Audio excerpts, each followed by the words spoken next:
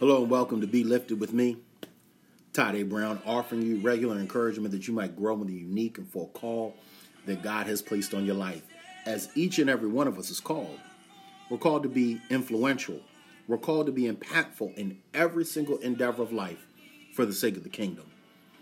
And so it truly is my hope that every time that we get together, these moments are lifting you to be just a little bit better today than what you were yesterday, and having that influence and impact for the kingdom of God. So let's go ahead and get into today's topic, which is entitled, Lead at Home First. Oh yeah, we all have a responsibility of leadership in some way. If you are an influential person, which you are leading somewhere in some way. But the key is, our leadership is really developed at home before it's developed anywhere else. And look, Joshua chapter 24:15 even reminds us of this, where Joshua says, "But if serving the Lord seems undesirable to you, then choose for yourselves this day whom you will serve, whether the gods your forefathers served beyond the river, or the gods of the Amorites in whose land you are living. But as for me and my household, we will serve the Lord." So, let me ask you this question. What does it mean to be the spiritual leader of your home? Do you have to reach a certain level of spiritual maturity before you qualify? What if your spouse is more spiritual than you? Or what if you're single? Shouldn't they be the spiritual leader? If you're single, you got to be the leader of yourself. Spiritual leadership is determined by position, not knowledge. God places a man or a woman in the role of spiritual leader to lead in faith.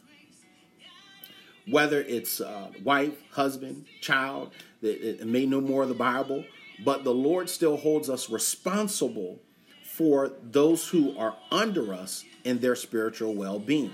So like for myself, as a husband and a father, I have to ask myself, what am I doing to lead my family spiritually?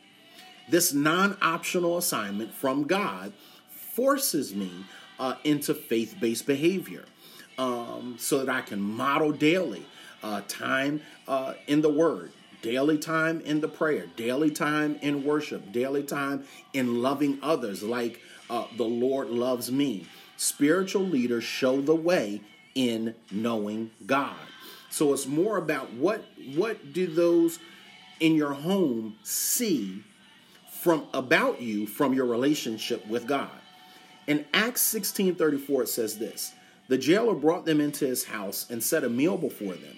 He was filled with joy because he had come to believe in God, he and his whole family." Now mind you, this is after Paul and Silas, he had beaten them and was holding them captive, but yet they still worshiped. They still exemplified their faith, so much so that it led to the winning of the soul of the jailer. So, what do we learn? Spiritual leadership does not require a graduate degree in theology, but it does require a degree of planning and preparation. Spiritual leaders create a prayerful plan of intentional actions that expose their family and those that they come into contact with to faith opportunities. Because understand, we don't save anybody, but we do create the opportunities for people to be saved and to come into faith and to deepen their relationship with God.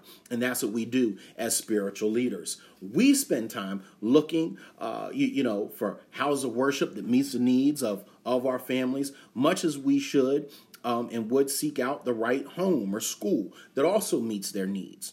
Spiritual leadership seeks out a fellowship of other like-minded believers to where you can grow in faith and kingdom understanding and kingdom service. In Psalm 132:7, it says this, "Let us go to his dwelling place. Let us worship at his footstool." Those who make it a big deal to lead their family spiritually make the most difference at home as well as in the community. The investment in family Bible study, family prayer, family sharing, the example of faith under fire, as well as that Christ-like character that comes out of you all the time, are living testaments to the truth and power of God that radiates from your life because Holy Spirit is active in your faith is being exercised. So listen, talk about the Lord sometimes when you linger in traffic with your children. Pray with them when they are fearful and upset. Hold your spouse's hands and listen to their heart. Sign up for that next marriage retreat. Serve others unselfishly. Don't look for anything in return except that person's smile and their growth in the Lord. We can't control the culture, but we in our house can serve the Lord. So spiritual leaders, lead your family to love God and to love others the same way that God loves you. And I'll leave you with this as I get ready to bid you adieu today. In Ephesians 5:23 and 24, it says this: "For the husband is the head of the wife, as Christ is the head of the church, his body of which he is the Savior. Now as the church submits to Christ, so also wives should submit to their husbands in everything." Let's all do our best to lead at home first and to lead ourselves before we try leading anybody else.